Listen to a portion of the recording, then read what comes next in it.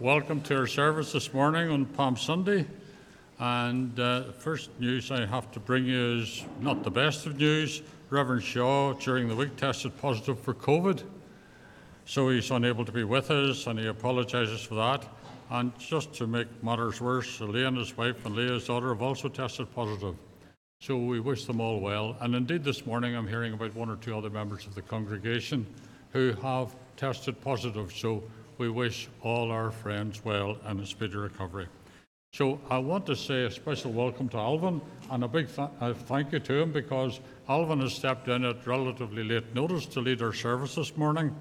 And we're just so pleased that you're here to do it, Alvin, and able to do it for us. So thank you very much indeed.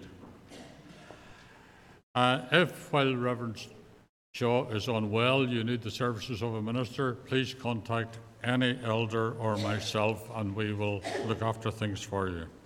The other announcements this morning, you've got them in your order of service, and they've been on the screen, but I just want to emphasise one or two. The Palm Sunday lunch is immediately afterwards, after the service this morning in the Bradley Halls, so obviously there'll be no tea or coffee here in church. Life Lounge is 7:30 tonight with a special guest, Paul Bradley, and you'll all remember Paul from past days with us. And you would have received one of these in your order of service this morning as giving details for Holy Week. Well, I'm sorry to tell you that Wednesday, the 5th of April, Walk With Me has had to be cancelled because of illness and one or two other factors. So, whilst you've got it, we're looking basically at next Sunday and Friday night. Friday night is our communion, and I encourage everyone to attend, please, if you can possibly make it. And then next Sunday's Easter Day. Those are the announcements that I have at the moment, other than to say that John Armstrong will be in the vestibule this morning, and if you want one of these from John, it's Bible readings, set of Bible readings. John will be pleased to give you a copy. Now, there's one more announcement, but Tom Henry is coming up to make it, so thank you, Tom.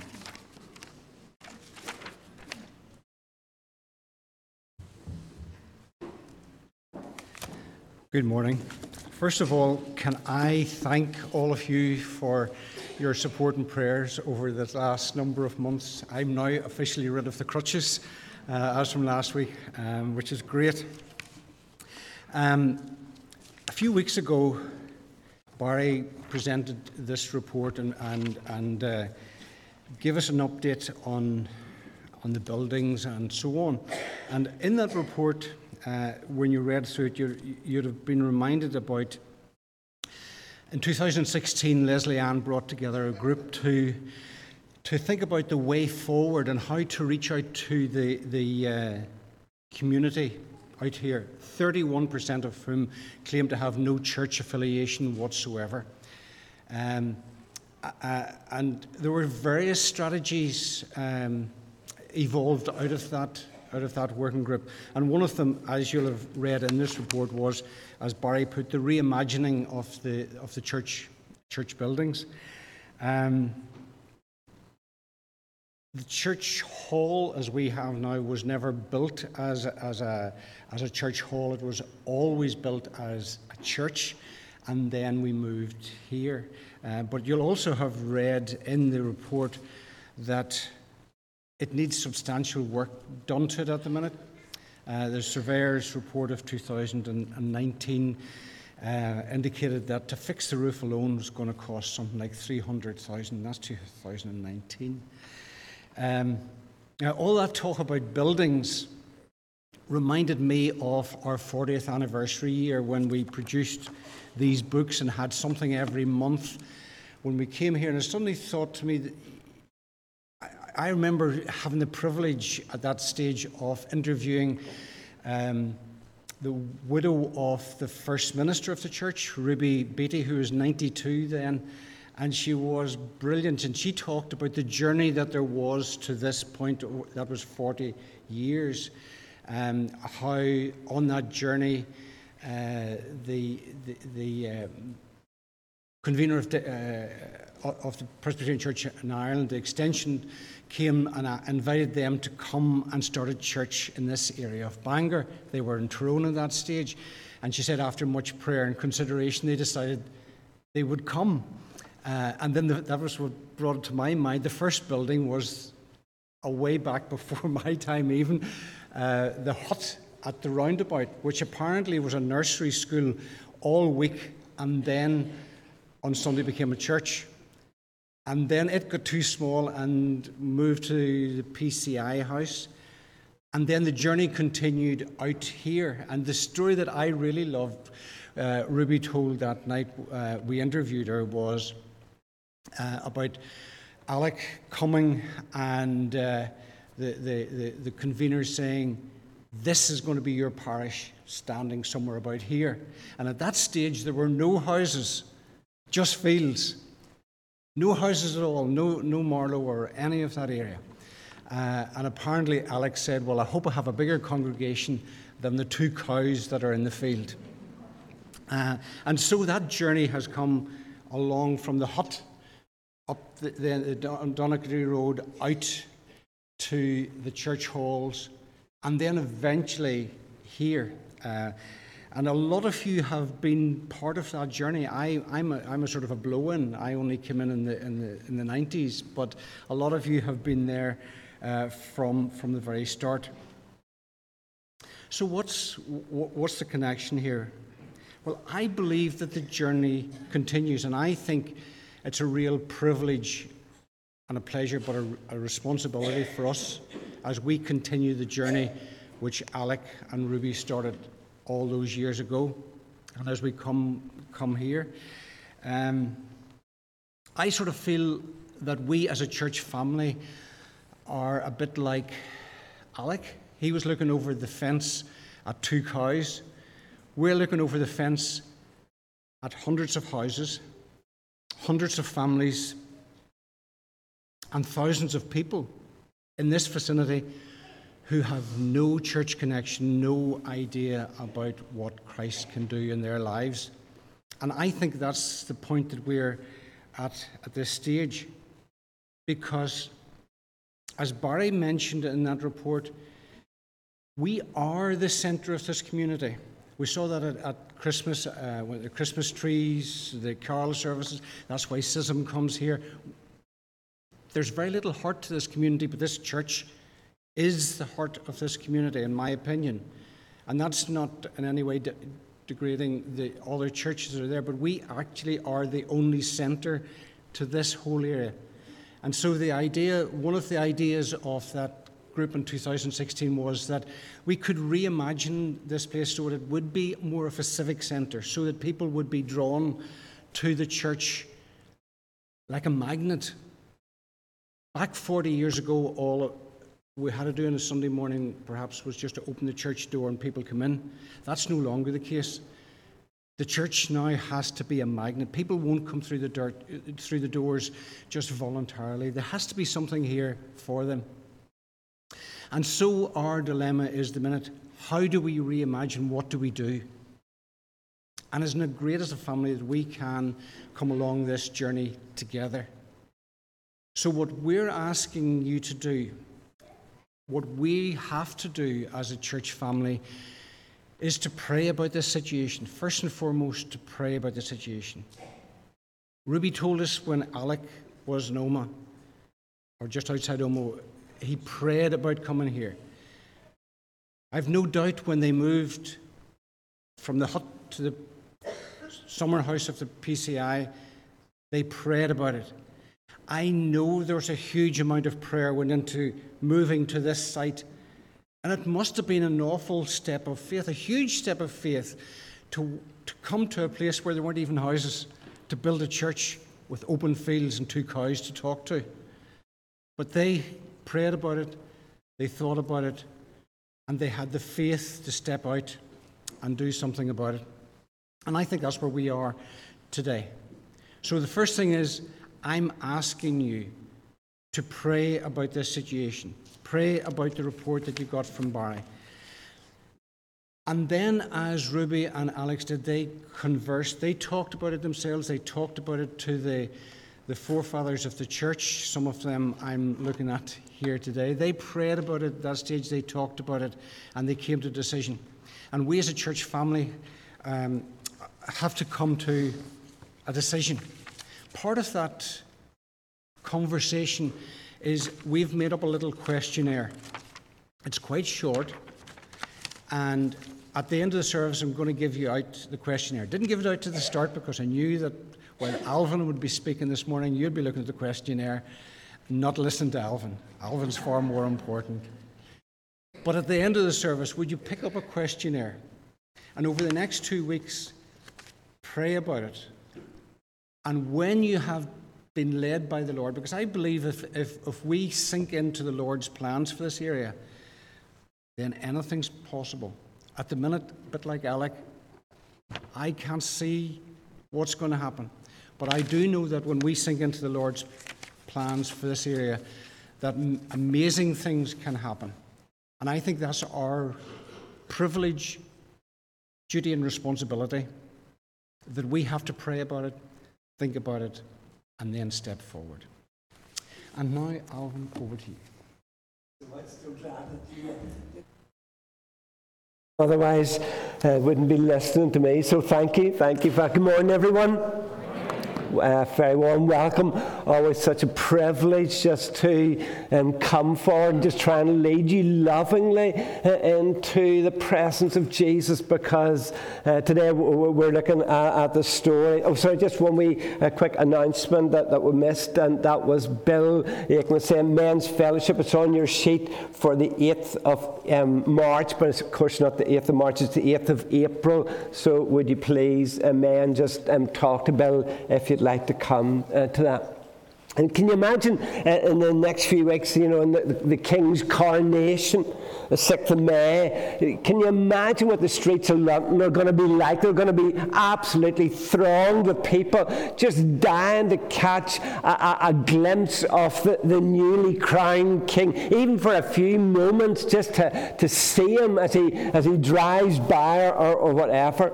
And of course, Palm Sunday, that's exactly what's happening in the capital city, in Jerusalem, the city of the King, the royal city.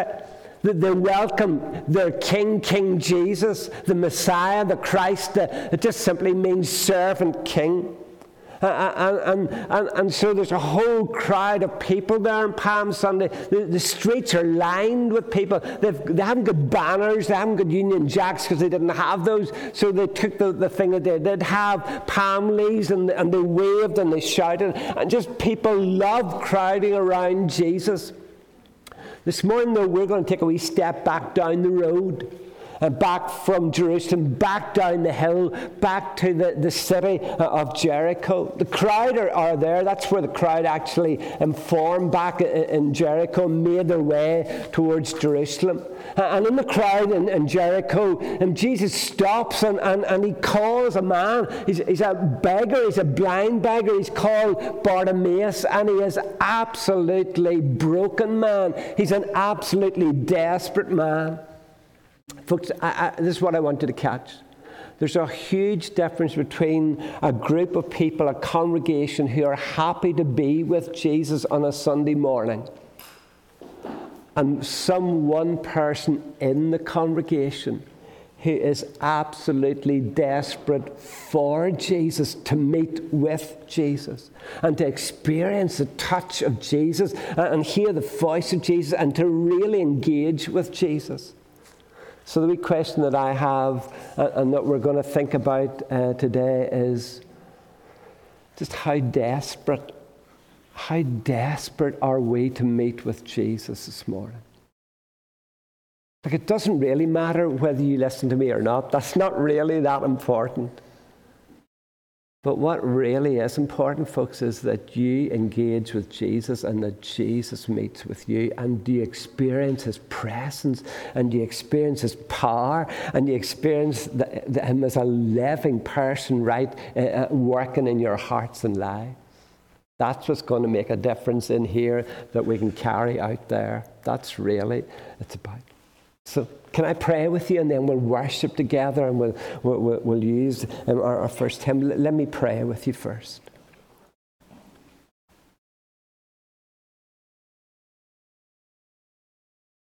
I don't know what's going on in your heart. I don't know what you're thinking in your mind. But I'd love to draw you. I'd love to draw you to Jesus. Father, we just love your presence. We love to gather in your presence. We love to declare your worth, your worthiness, your beauty, your power. Father, we love to delight our hearts in you, in Jesus, our Savior, our King, our Lord.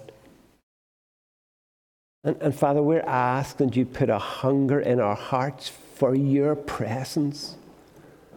Lord, we pray, God, we don't want to go back out through those doors the same people who came in. And we're asking that from the very youngest child to the oldest adult, you will capture us, you'll captivate us with your love and your truth and your grace. Because we love you, Jesus. We love your presence. And that's what our hearts really ache for. Your presence, your voice, your touch, your mercy. In Jesus' precious name, amen. So let's worship, let's stand, let's worship together. Make way for Christ the King. Let's do it.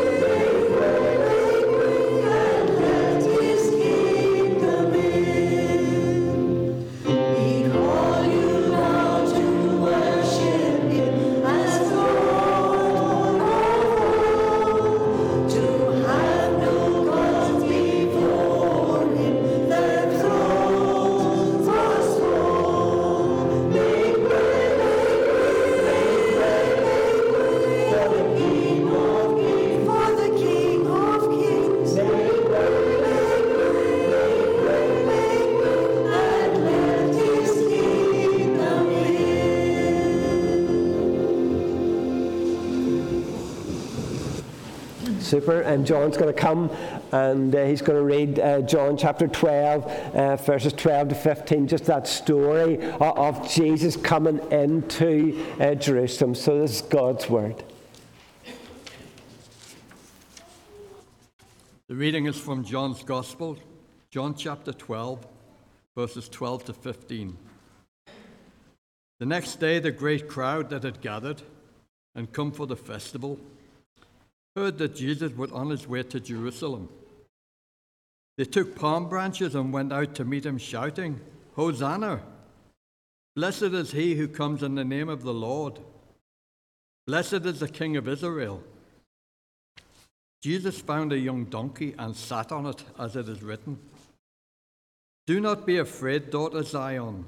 See, your king is coming, seated on a donkey, a colt." Amen.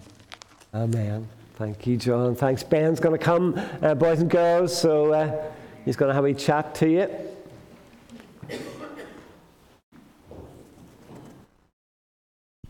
Hello. There we go. Boys and girls, do you want to join me up at the front? Sadly, there's no comfy seats today. You've got the big seats. You can be big boys and girls today. Come on up. Oh, this is great. There's a whole crowd of you today. They heard you were coming, Alvin, and they came in their droves. Come on up. Now, I must say, I'm giving you praise, Alvin, but you actually stole my analogy, so very disappointed, but nonetheless, I'll roll with it. So, boys and girls, as was on the screen, on the 8th of May, well, the 6th of May, but on the 8th, we're celebrating the coronation of King Charles III. Now, if he were to come through those doors right now, don't look back because he's not, but if he were, if the king were going to come through those doors, how would you pay your respects? You know, would you bow? Would you kneel? What would you do if the king were coming? You would bow. Yeah, you'd pay your respect. Anything else? What would you do if the king was coming in here? Just bow? Yeah, you'd do that. Okay, here's another question. How would the king enter this room? Would he walk in? Would he come in a golden chariot? Perhaps on a horse? On a limo? How would the king enter this room? He'd just walk? Oh, all right, we'll see that in the coronation maybe. He might walk. In a limo? Yeah, I mean, it'd struggle to fit through the doors, but he could give it a go. Yeah. Well, you see, because the king has a bold entrance, doesn't he? We saw the crowds, and on the 6th of May, when we hopefully watch the coronation, there'll be chariots, there'll be lots and lots of people, a whole procession. And yet, in our reading, we heard that Jesus, the King of Kings, enters on a young donkey, on a colt. And the people, they each have one of these. Feel free to take one. Take a little palm branch. You can give that a good wave. Yeah, there you go. Take a palm on Palm Sunday. They're pretty cool. Got one? Yeah? Give them a good wave, right? Now, if the King Charles was coming in here, do you reckon you'd want to wave one of those at him? You would? Might be a bit strange, wouldn't it? You think, imagine if in the coronation people were waving palm branches. It would just look a bit random. Well, that's what people did with Jesus. They waved their palm branches and they shouted, "Hosanna, Hosanna." Now, what's going on here? 3 things. First of all, we see the humility of Jesus. Does anyone know what that big word means? Anyone know what it means to be humble? No one? No one know what it means? Okay. To be humble is the opposite of pride. To be humble is to think of yourself less. And Jesus here, it's interesting. If King Charles, as we agreed, could come in a golden chariot, come in a limo, he's the king, he has the right to do that. Jesus, the King of Kings, surely he could have come into Jerusalem with legions of angels on a grand horse, the grandest entrance imaginable, and yet Jesus comes in a lowly donkey in a very humble way, because that's who he is. He's the Prince of Peace. The donkey represents peace, and that's what Jesus does. On the other end of the spectrum, though, Jesus is actually very bold. What do I mean by that? Well, right before this chapter, boys and girls, we find out that the religious leaders, they're plotting to kill Jesus.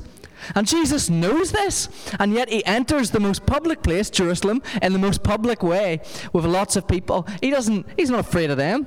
And he also knows what he's coming to Jerusalem to do. He's predicted this moment. That's right, you can keep waving your palm branches. He's predicted this moment. He knows he's coming to Jerusalem to come to the cross. He knows he's coming to do that. And Hebrews 12 verse 2, later in the New Testament, tells us that with the joy set before him, he endured the cross. Jesus was anxious, he was distressed over the cross, but he also knew the result of it. He knew he could save his people from God's wrath, and so it brought him joy. Finally, And this is the crazy thing, right? So we've just heard that the people, they waved their palm branches, they put their cloaks down, they shouted Hosanna, and yet they are very weak-willed people. What do I mean? Well, wait till you hear this.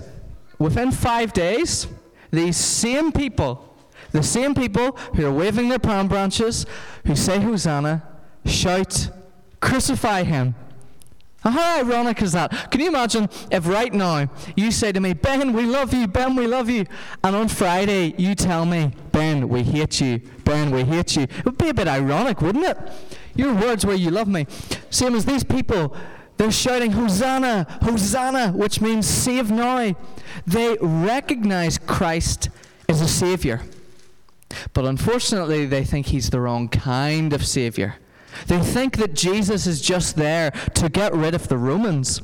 Because at this time, God's people, the Israelites, they were under Roman control, and they thought that their Savior would get rid of the Romans. Never did they think their Savior, that Jesus, would get rid of the greater enemy of sin itself. And so they recognize he is a Messiah, but not the Messiah. And so it just goes to show that people can so easily be led by the crowd. As Alvin said, we could be in here and be happy to be here, but not be desperate for Jesus. And that was those people. They were there, they were saying the right things, but they didn't recognize Jesus for who he really was. And so, in 5 days' time, it'll be Easter Friday. We'll look at the cross, we'll look at the resurrection. But it all began with this, with Palm Sunday, with people welcoming their king to Jerusalem. But never did they realize who he really was until 5 days later. So, I'm just going to pray to finish, and then we're going to sing a nice song. You can keep your palm branches. But let's not be like the crowd who, with their mouths, praise Jesus, but their hearts are far from him. And let us not be led astray. So let me pray here. Heavenly Father, I just thank you for your Son, how he showed us great humility, entering Jerusalem on a colt, and how, in spite of the fact that the religious leaders wanted to kill him, that still he entered publicly. He was bold. But how weak the people were, God. With their mouths they praise you, but their hearts were far from you. And Lord, I pray that we as a people won't be led astray like that. That we can recognize you for who you truly are. Not just to conquer Romans or anything else, but you were there to conquer sin itself. And so I pray these boys and girls can recognize that this morning. In Jesus' name, amen. So I don't know whether kings give out sweets or... Oh, yes. So I brought some sweets to church, you know, for any boys and girls who came up, because... kings always give out wee treats, so... we don't mind who we give them out to at all, so... There you are, good man, there you are, great.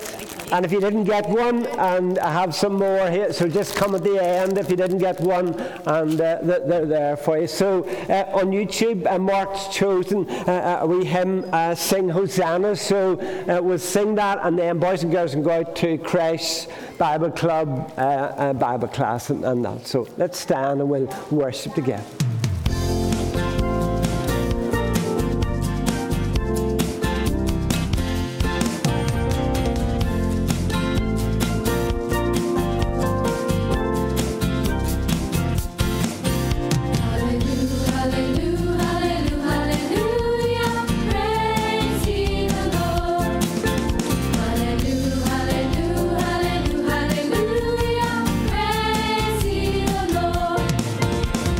Praise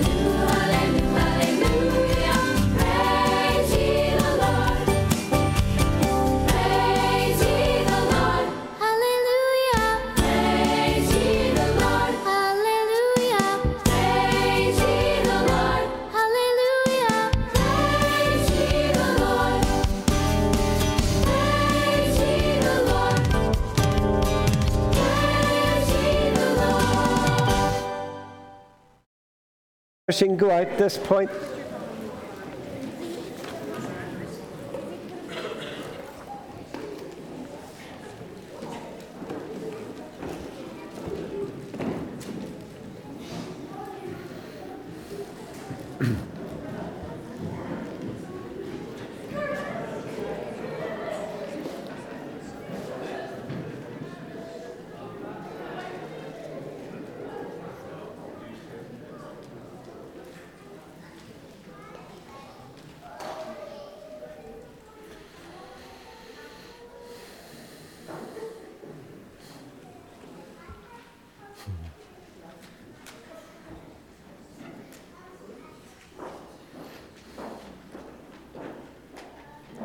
Don't you just love boys and girls? Like, just don't you love their, willingness to jump in and do things? So great. We want to reach more boys and girls. We want to reach this community. We'll just take a moment to just quieten our hearts. So coming to Friday, it's Good Friday. It's also too, in terms of Northern Ireland, it's 25-year anniversary of the Belfast Agreement, Good Friday Agreement, whatever you want to call it. And the moderators asked in our churches would recognise both the progress that we've made in the past 25 years and also the struggles and the pain that's still in many people's hearts and in our land. And when you look at our land, like we're not in a good way, are we? Like when we look at what's going on as a people, as a culture, we're facing so many challenges socially, economically, politically, culturally, and most of all spiritually. And if ever churches needed to be desperate, they need to be desperate now. We desperately need Jesus. Not just out there in the nation. We desperately need Jesus in here in our churches. We need to experience the power and the presence of the living Jesus in a way that is really transforming for us as communities. We'll just take a wee moment just to wait quietly in His presence and invite Him to come and to really work in our hearts this morning.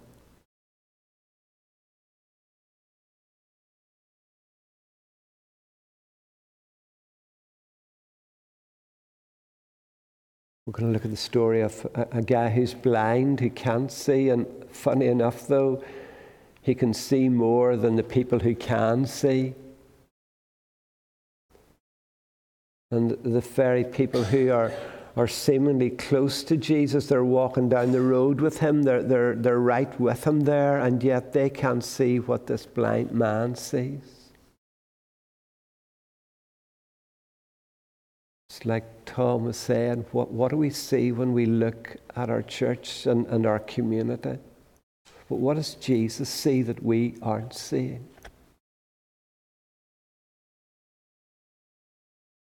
Holy Spirit, we just come before you and just acknowledge that what we desperately need is just for you to open our eyes. Just open our eyes to see maybe what we're blind to. And Jesus, would you come to our nation? You see the struggles, you see the battles, you see all that's going on with this turf war and the UDA, with what's going on in Stormont politically, with what's going on with people struggling economically. You see, Father, just the ache, the angst, the anxiety, the pain in lots of people's hearts and homes. Would you do a new thing in your church, Father? Would you do a new thing in us, Father? Because our land needs you. But Jesus, we as a church probably need you more. If we're ever become that living group of people who impact our culture and society with the gospel. So breathe upon us, Holy Spirit. Breathe life upon us this morning as we worship.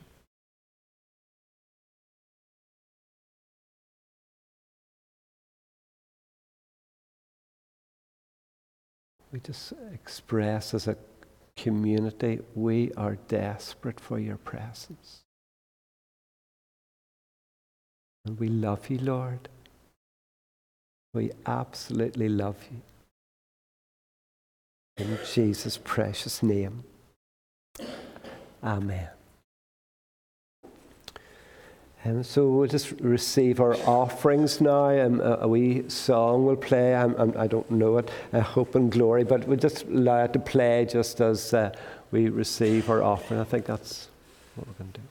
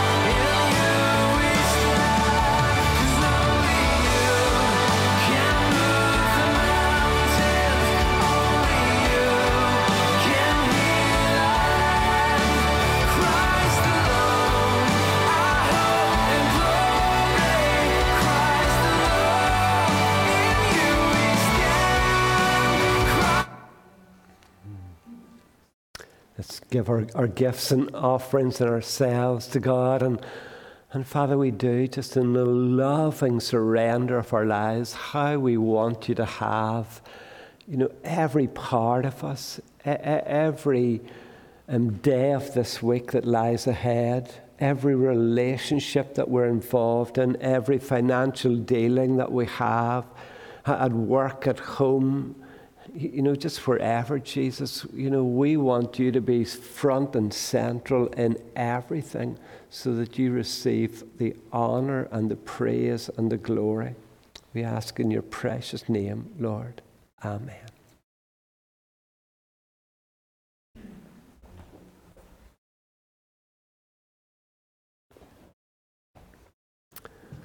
Great, we're going to worship again, just that lovely hymn, Be Still, for the presence of the Lord is moving in this place. You know, that's our prayer, God. We so want you to move in this place, that our hearts will be stirred and shaken and awakened. So let's use this as a worship, as a cry of our home, our hearts. Be still for the presence of the Lord. Let's stand, let's worship with joy together.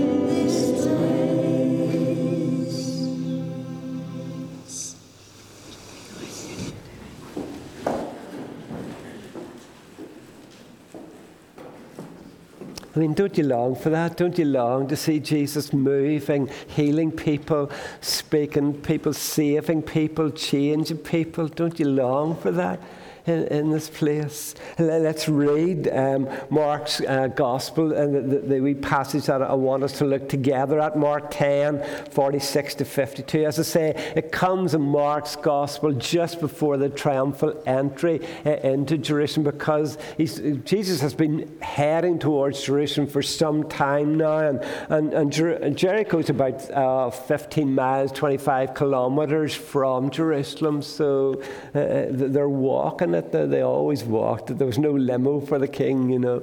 It was just walking. So Mark 10, 46, God's word. Love God's word, because God speaks to us. Listen to him. Then they came to Jericho, and as Jesus and his disciples, together with a large crowd. What's a large crowd? What would you describe as a large crowd? Were leaving the city. A blind man called Bartimaeus, that is the son of Timaeus, was sitting by the roadside and begging. He did it every day. He had no work. He couldn't work. He was blind. When he heard that it was Jesus of Nazareth, he began to shout, Jesus, son of David, have mercy on me. Of course, Jesus' stepfather was Joseph, but he sees something bigger here. And many rebuked him, told him to be quiet, but he shouted all the more, Son of David, have mercy on me. And Jesus stopped and said, call him. I love this wee bit. So they called to the blind man, cheer up, on your feet. So one minute they're shouting to him, be quiet, shut up. The next minute they're saying, cheer up, get up. You know, he's calling you. Isn't that a lovely phrase? He's calling you. And throwing his cloak aside, he jumped to his feet and came to Jesus. And then I honestly think this is the most beautiful words that Jesus says, nearly, in the whole of the gospel. He says this, what do you want me to do for you? Like, imagine Jesus slipped in beside you in the seat where you're sitting this morning and just whispered in your ear and said, what would you really love me to do for you this morning? Like, what would you really love to happen in your heart this morning? Like, is that not incredible? That God would ask you that question. I always think it should be the other way around. Jesus, what do you want me to do for you? You're God. I'm just me. But Jesus has given you an opportunity here this morning. What do you want Jesus to do for you? The blind man said, Rabbi, teacher, I want to see. Would you open my eyes? I want to see. Go, said Jesus, your faith has healed you. And immediately, just like that, he received his sight and followed Jesus along the road. Amazing. Have you ever been in a big crowd, like huge crowd? You know, to see some famous person walk by? Ever been midst of royalty? Anybody? And that person you were hoping to see, did they actually stop nearby you or actually right with you? Like, imagine if in the crowd King Charles just stopped right with you and just looked at you and singled you out. Like, how, and to talk with you, like, how cool would that be?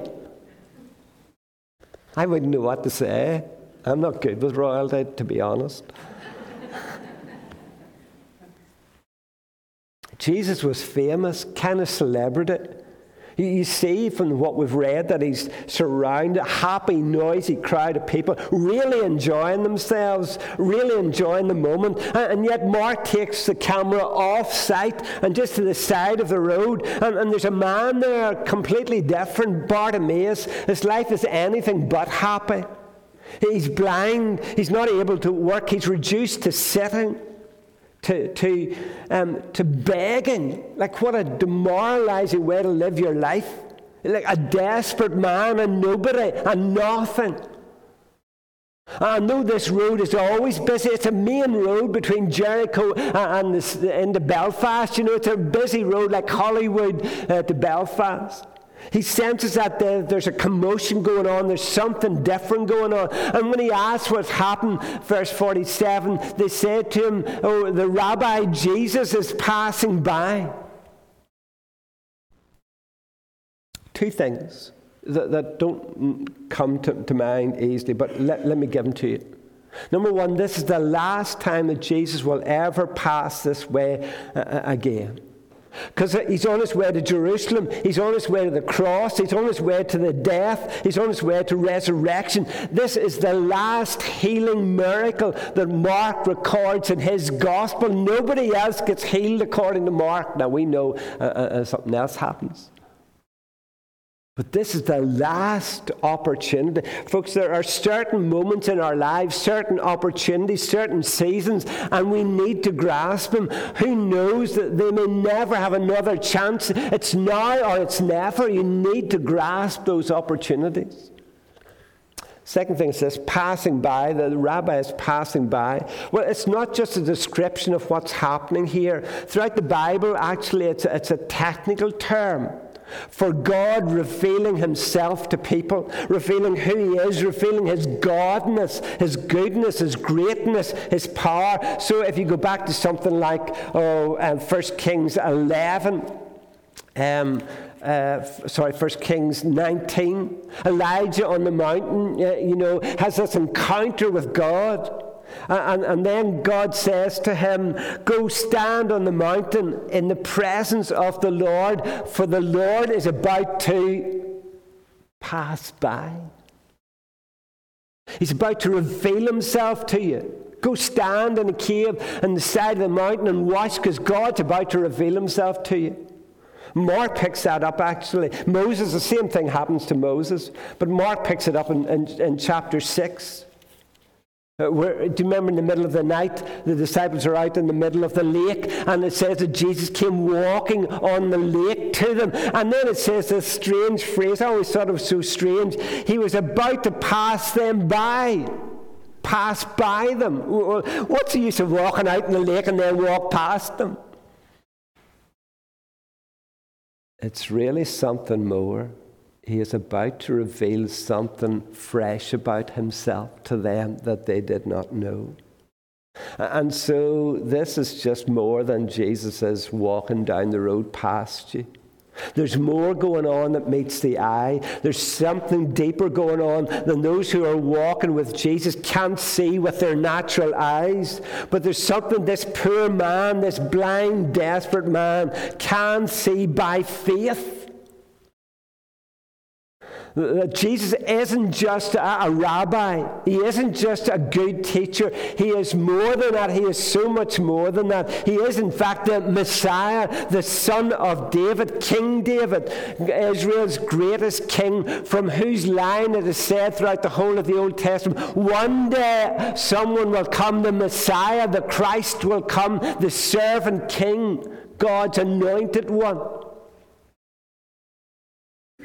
And by faith, this blind man can see who Jesus really is, and he knows that in this moment, this is his one, maybe his only chance to get help, to get healed, to get saved, to get rescued from the awful life that he's living in. And so in desperation, total desperation, absolute desperation, this man cries out and shouts out above the noise of the crowd, the already noisy crowd. Verse 48, Jesus, Son of David, have mercy upon me.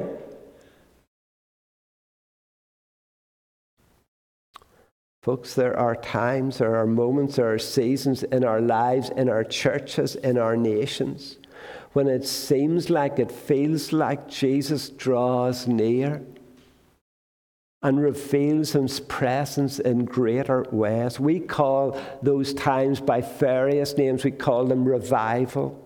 We call them outpourings of the Holy Spirit. We call them spiritual awakenings, when God's presence becomes so thick and strong in a church and a community that people who had been careless about God and people in churches who have known about God begin to experience the presence of God.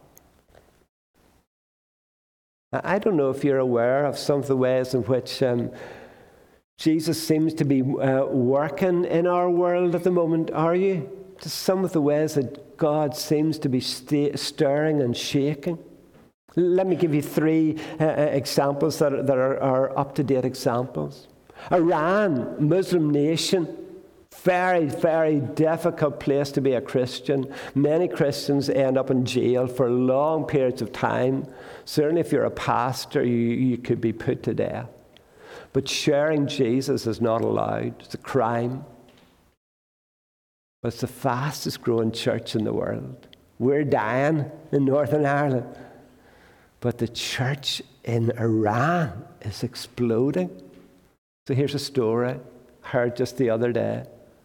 A woman, a Christian believer, and had a vision of God. And in the vision, she saw two women come to her door at 1 a.m. I can't remember if it's 1 a.m. in the afternoon or 1 a.m. in the middle of the night. I hope it'd be for me in the afternoon, because I'm weak at night. I'm useless in the middle of the night.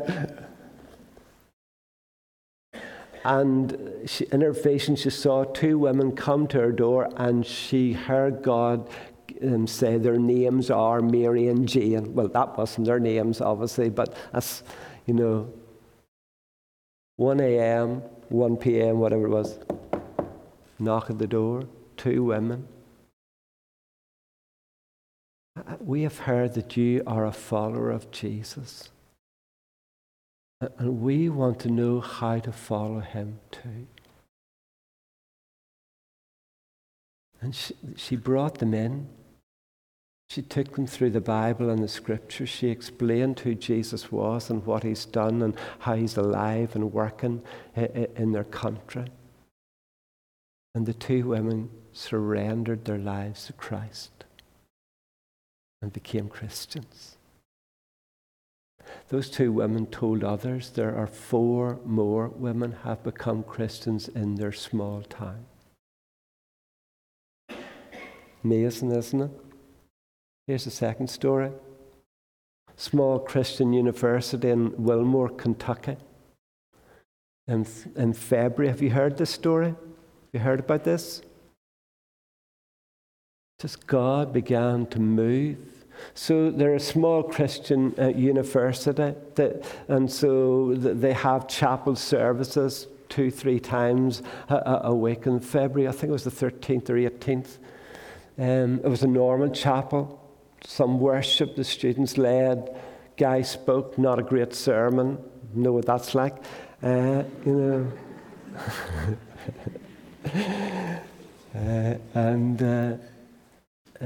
students just, instead of going out at the end of the service, they stayed.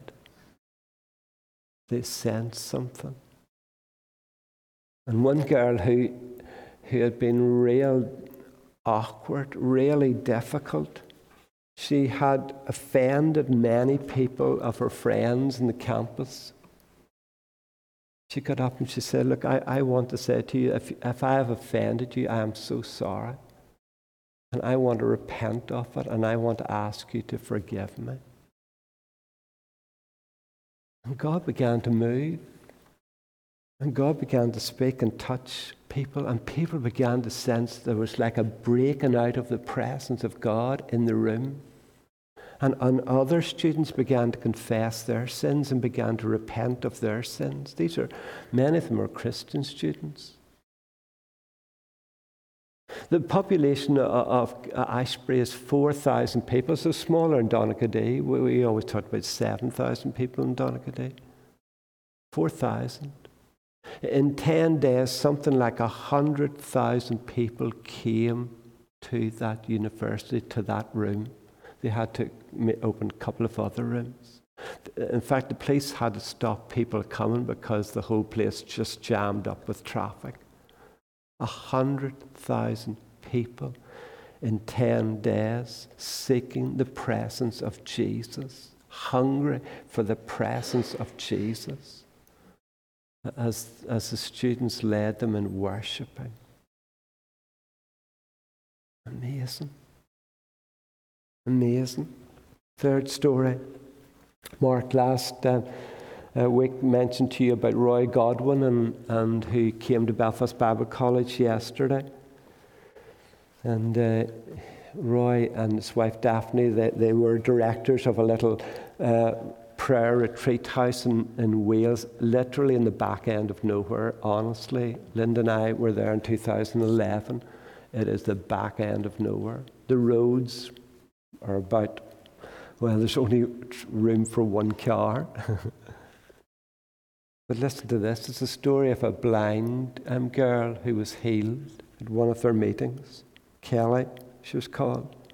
One night in the meeting room during our evening prayers, the Holy Spirit came down in power, and Kelly, one of our visitors, fell with her face to the floor, asking why her eyes hurt so much. Sylvia, the wife of the volunteer who was leading the meeting, reached down and raised her up and said, "Come stand with me." And she gently prompted Kelly, "Open your eyes, this girl's blind."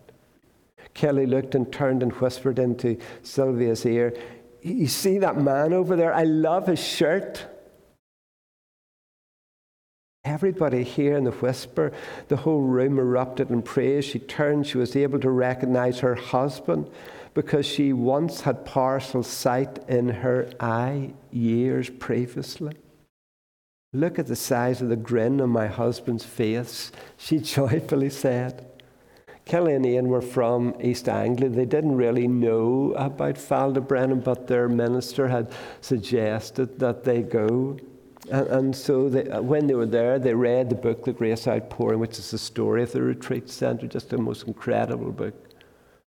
And so during the day, because they stayed for a couple of days, and Roy and Daphne, they're the leaders, were at that time, and they were away.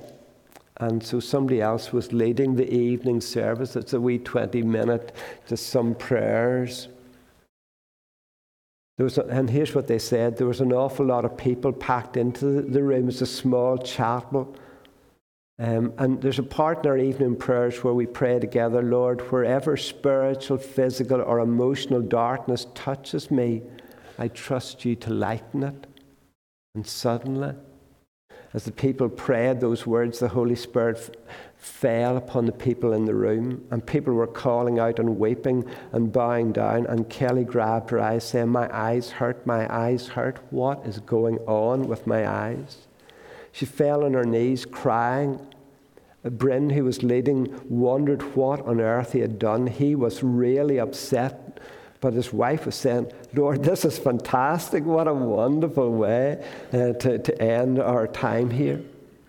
Kelly received her sight during that outpouring of the Holy Spirit that night.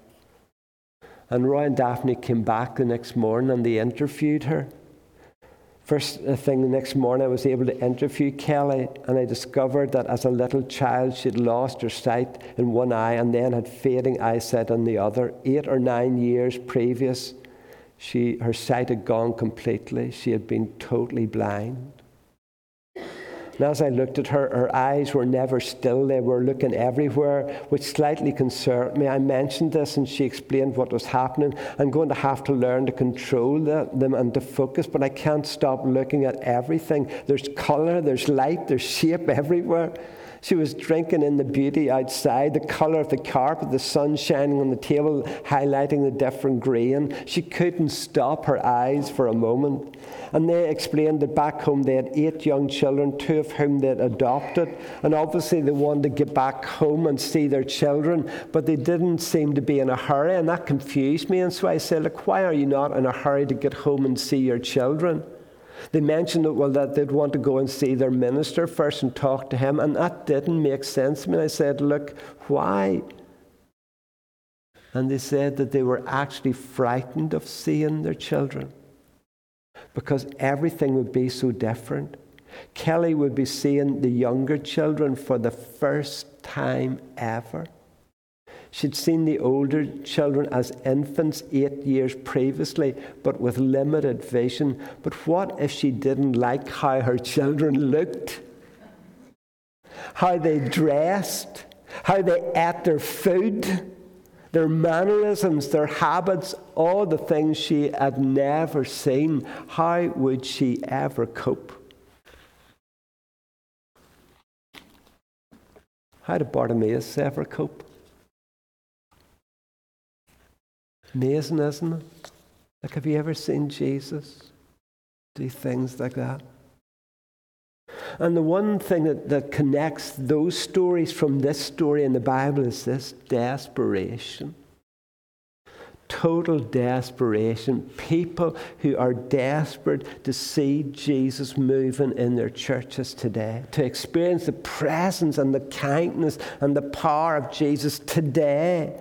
Like, if we could see Bartimaeus' face, you would have seen the desperation on his face, but you can hear his voice in verse 47 and 49. Jesus, Son of David, have mercy upon me. This is it. This is his moment. This is a season of God's mercy. If Jesus doesn't stop now, he may never stop again. Isaiah 55 says, seek ye the Lord while he may be found. Call upon him while he is near. There is an opportunity. There's a season. There's a window. There's a moment. You need to grasp the moment. And folks, I want to say to you as lovingly as I can, it's one thing to come to church service. It's lovely to pray and sing and chat and hear the Bible read. But there's more to church than this. Like, we're here for more than that. We're here for more than me or Mark or Ben. We're here for Jesus. Our hearts ache for the presence and the power of Jesus to be released and unleashed in this room today. And folks, it's my feeling, and again, folks, I'm just saying to you, my heart, look, I see it across the church that we've lost that sense of urgency and desperation in our churches. We're like the crowds who are happy to be with Jesus and around Jesus, but we're not like Bartimaeus who are desperate for Jesus. There's a difference. Jesus, if you don't show up, if you don't reveal yourself, if you don't touch our eyes, if you don't open our ears, if you don't heal our hearts, if you don't speak life into our souls, we're beat. Lord, please don't pass us by. Like, we need you, Jesus, today. We need you in our schools today desperately. Like, you know what's going on in some of our schools in Bangor. We need you in our town desperately. We know, we see all this happening around us. We need you in this community. And most of all, Jesus, we need you in our churches and in our hearts and in our lives. At least I do. Because we're dying. Our churches are dying on their feet. I don't need me to tell you that. Like, does it not upset you? It does. I know it does. That we're hemorrhaging our children from faith right in front of our eyes. That they're leaving the church behind, and our culture around us is imploding around us. Like, the levels of mental health, of sexual confusion, of broken relationships, of anger, of angst, of anxiety, of depression is just going through the roof in our society, isn't it? Without Jesus, brokenness is all around us. And our politicians, our healthcare workers, have no answer. I love those words from Jeremiah and Lamentations. Lamentations just means weeping. Cry aloud before the Lord, O walls of Jerusalem, people of Jerusalem, church. Let your tears flow like river. Give yourselves no rest from weeping day or night. Rise during the night and cry out in prayer. Pour out your hearts like water to the Lord. Lift up your hands to him in prayer. Plead for your children as they faint from hunger in the streets. Folks, our children are fainting from hunger, spiritual hunger. You can see it, I can see it in 6-year-olds, 7-year-olds, 8-year-olds, never mind 16-year-olds, 17-year-olds, 18-year-olds. It's time to raise our voices above the noise of the crowd and the culture. It's time to cry out in prayer, as Bartimaeus does, for God's mercy. It's time that our churches cry in passionate prayer and desperate petition for God himself to come afresh and stop and move amongst us again in mercy. Like, isn't it the lovely thing about Bartimaeus? The crowd are enjoying being with Jesus, and they want to silence him. They want to rebuke him, disapprove of his cries for mercy. They will not listen, but Jesus will, because Jesus hears his cry of prayer for desperation, and he stops. And he speaks in verse 49, he calls them. Like, what a moment when the God of heaven answers the cry of a desperate heart for mercy. And then verse 50, throwing aside his cloak, he jumped to his feet and came to Jesus. Like, we need to throw aside some stuff, folks, that's dear to us. His cloak meant a lot to him, but he had to let it go before he could get to Jesus. And folks, there's stuff in our hearts that we need to throw aside. There's stuff in our churches that we need to throw aside. There's stuff in our homes that we need to throw aside before we can ever come to Jesus, because it's stopping us, it's hindering us. Like, what is it in your heart today that you honestly need to deal with? It needs to go. You need to break with it. You need to turn from it. You need to repent of it. You need to throw it in the bin. Like, what is it that you need to confess and repent so that you can respond to Jesus' invitation? And 49, I love it. He's calling you.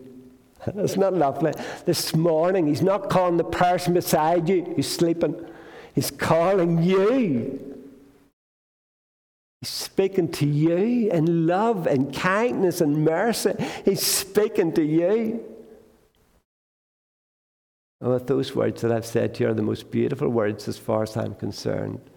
Jesus says, when he comes to me, he says, what do you want me to do for you? Like, what is it? What is it in your heart that you desperately need Jesus to do in your life today?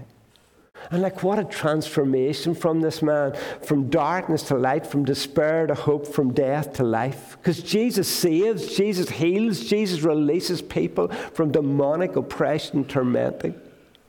And verse 52, immediately, miraculously, supernaturally, gloriously, he is healed and he receives his sight. And we're told that he follows Jesus along the way. The way where? The way to Jerusalem, the way to the cross, the way to suffering. And here's the final wee question for you. Like, how willing are you to leave today whatever you need to leave behind so that you can follow Jesus in his way? How willing are you to leave and to follow Jesus wherever he leads, whatever it takes, regardless of the inconvenience? How willing? 2 questions, just as we close. Number 1, what is God saying to you this morning? It doesn't matter what I'm saying to you, it really doesn't. What is God saying to you, and what are you going to do about it?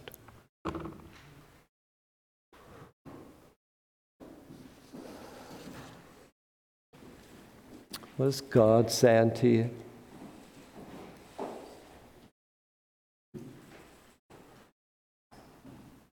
And what are you going to do about it? I love to pray with people for healing, for hurt, for brokenness, for pain. So at the end, I'll go to the door and hopefully shake your hands. But I'll come back here, and if you would like me to pray with you, or somebody that you know better than me to pray with you, love you to, rather than just, go out through the door into another week as you normally do. I'd love you to deal with Jesus and let Jesus deal with you in tenderness and gentleness, in grace and mercy. I'd love you to encounter Jesus today, honestly.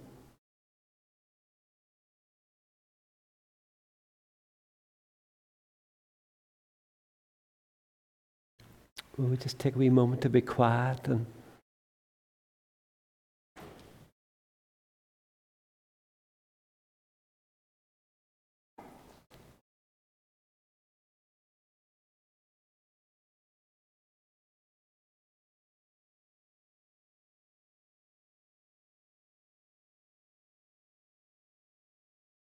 it's because he loves you that he wants to say those things that he's saying to you now.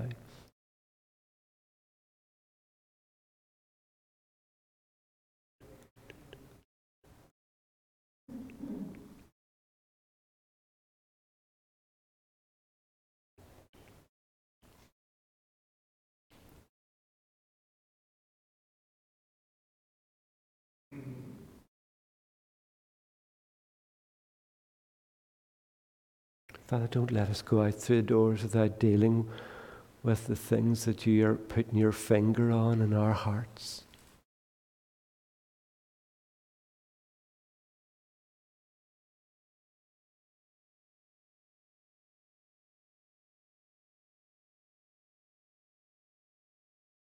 Just come, Holy Spirit, come. Just deal with us gently. Because you know the things we're struggling with.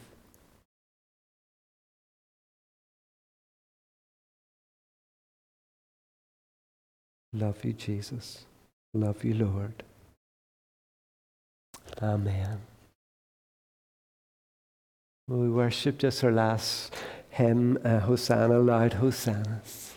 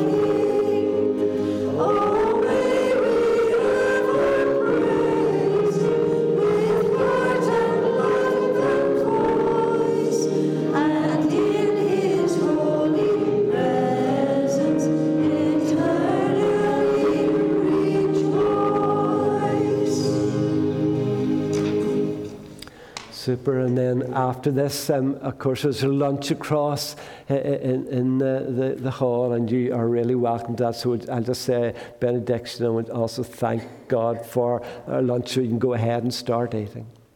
Father, thank you for our time together. Thank you for the food and the friendship that we're going to have together across in the hall. And now may the blessing of God Almighty, Father, Son, Holy Spirit, just come and rest on you and touch you, each and every one. Amen.